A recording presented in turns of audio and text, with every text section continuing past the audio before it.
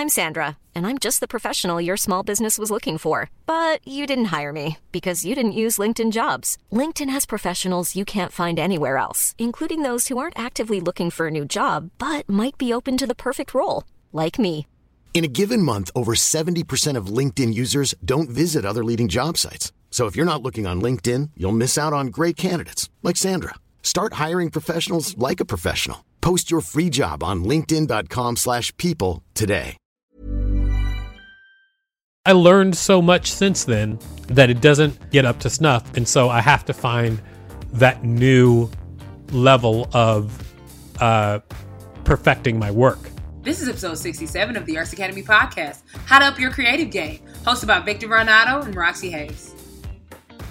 Welcome to the Arts Academy podcast, put on by the New York Alt Arts Academy. I am Dean Victor Varnado. This is Deputy Headmistress Roxy Hayes. We teach you everything about the entertainment and the arts, content making, and media. Everything that we can possibly teach you in 30 minutes or less. Today, we're going to talk about how to up your creative game. And this is something that I think happens to every artist. It definitely happens to me a lot, where I will be working on a particular type of art, expressing myself, whether it be cartooning or writing or stand-up or whatever it is. And then one day, everything I've ever done in the past seems stupid. Everything I've ever done just looks like dumb. It looks childish. And then I have to find a way to capture that excitement again about being creative and feel like I'm on the cutting edge of being an artist again. Does that happen to you ever? Man, yeah, I was just PTSD for a second. I had this one just like terrible experience. I was writing for somebody that was paying me to ghostwrite like some jokes, and then I just felt like I was trash, and I literally just was like, I suck, and I just threw all my notebooks away. I was like, this is terrible. I'm not good. I'm not good at this at all, and I threw them away. I went back and got them later because I was like, you're tripping. But yeah, it happens, and it happens quite often. That was just the most dramatic that I reacted to it, but it happens all the time where you just feel like you suck. Yeah, you feel like, I mean, and it's different than the normal, because, I mean, I feel like I suck all the time. Like, even when I'm doing great, even when I'm just killing it, like, artistically, I always feel like I suck. Mm-hmm. But sometimes I just feel like this vacancy of creativity where I just look at things and I just think that nothing works and nothing makes sense. And it actually affects everything. It even affects how I enjoy media and art.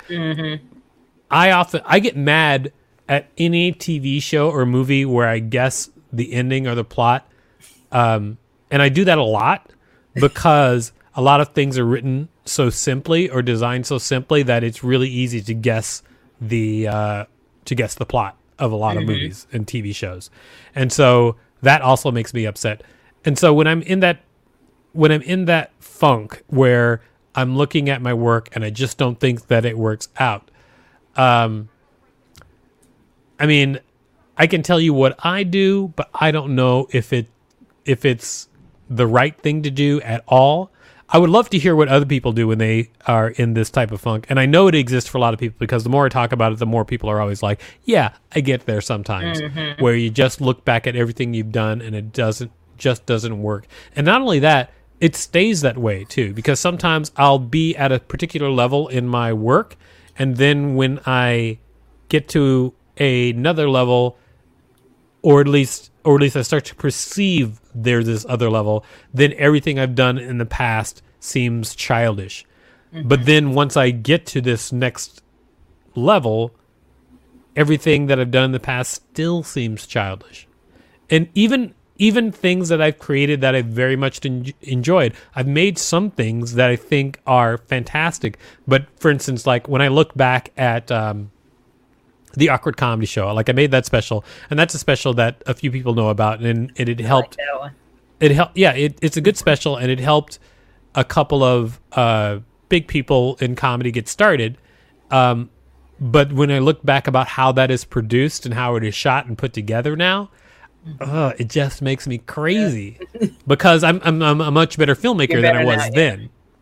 And so that's what, like 10 years? That was almost 10 years ago. Yeah. Yeah. Yeah. And I'm just like a very different filmmaker than I was then. And even though like it has like a lot of cool stuff in it, like people look at it and they're like, oh, it's got animation and it's got these great performances, you know, it's colorful and has the interview segments, but I look back at it and it just seems just crappy to me, even though I know that it is beloved by very many people. I think it's the same type of feeling like if you're a stand-up comedian, when you walk off stage and you hate your performance and then people run up to you like, that was great. And they're like so sincere. It makes my stomach hurt. Yeah. And then they're like, oh, that was great. And then in my mind, I'm like, oh, you just can't tell the difference between good or bad. Then you just then I just discount what they say because of, anyway. So how do you get out of that funk? Like, how do you do it? Can I say this on here? Yeah, sure. Well, marijuana helps. I mean, no, I'm kidding. I mean, well, they decriminalized it, right? Or are they decriminalizing it? No, it's totally fine to say you smoke weed. It's totally fine. I mean, that helps me a lot. I feel like, you know, certain strains, especially like sativas, they just help me kind of put stuff in perspective, and it's just good for anxiety, period. Other things I do which help is like, so on my Instagram, so like I get messages all the time from people who like my stuff. So I have it in my highlight reel, just like different screenshots of things that people say, and sometimes I'll just go back and look at it, because sometimes people will give me like not just like, oh, I loved it, like they'll give me specific things they like, so that kind of helps like bring me back, like, okay, so let me maybe focus on that thing. People already say they like it, maybe I can work on that and kind of get that back. I watch stuff that I like, so I study a lot too, so I watch stuff that I like and kind of see if maybe I can replicate that and makes me feel a little bit better. Do you do any of that stuff? I do not. I don't think I do any of that. Really? I mean, I really think that what I do is this is the worst. I think I kind of torture myself. Oh no, Victor. I work and work and work until I start creating something that makes me feel something again. Gotcha. Like I will just keep churning and making something until, and I'm sure this is not the best way to do things, but I will. I mean, because when I am in a particular creative mood, things I feel come very easy to me creatively. Like it's easy for me to come up with the formula for a joke, or it's easy for me to come up with the basics of how to tell a story well, because those things are so ingrained at this point. Gotcha. But then, like muscle memory. Oh, absolutely. But then to do something that is something that makes my eyes light up, like my heart sing, is very difficult sometimes. And then if I can't do that, if I can't dazzle myself, then I get in a very dark creative place where I just don't think that things are worth it. And I will churn and churn and churn until I can start creating something that is above that level. Like, I mean, I can tell you like 30 great ideas. Like I have so many like great frameworks for ideas, but it's taking those ideas and turning them into something that is just fantastic. That's the real stopping point for me, and the thing that I have to work on. Like, I'm not satisfied with jokes that are cute. In my stand-up act, I'm satisfied with jokes that are smart, but also stupid, but also make you think intellectually, but also make you laugh because of just a funny voice. I try to mesh a lot of different styles. Yeah, but I want whatever I'm doing, whether it is stand-up comedy or writing or cartooning or whatever it is, I want it to work on a lot of different levels. Like I want it to manifest as these things, like where here it is. The very simple thing is I want to make things that are great enough so that if I didn't make them, I would still like them. I want to make things that are so good. Like, for instance, if you had made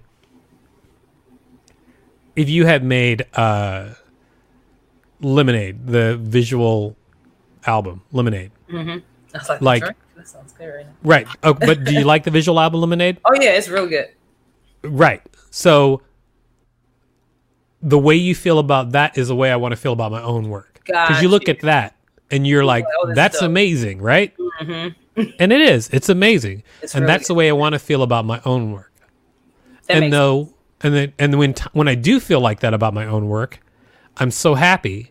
But when I don't feel like that about my own work, and when I look back at the work that I've done in the past that I used to feel that way, like Awkward Comedy Show, that was one of those things where I felt that way because it was like there was nothing like it at the time that it was made, and I was doing something that at the time was kind of groundbreaking. Mm-hmm. But I look back at it now, and I'm just like, oh my God, Lemonade.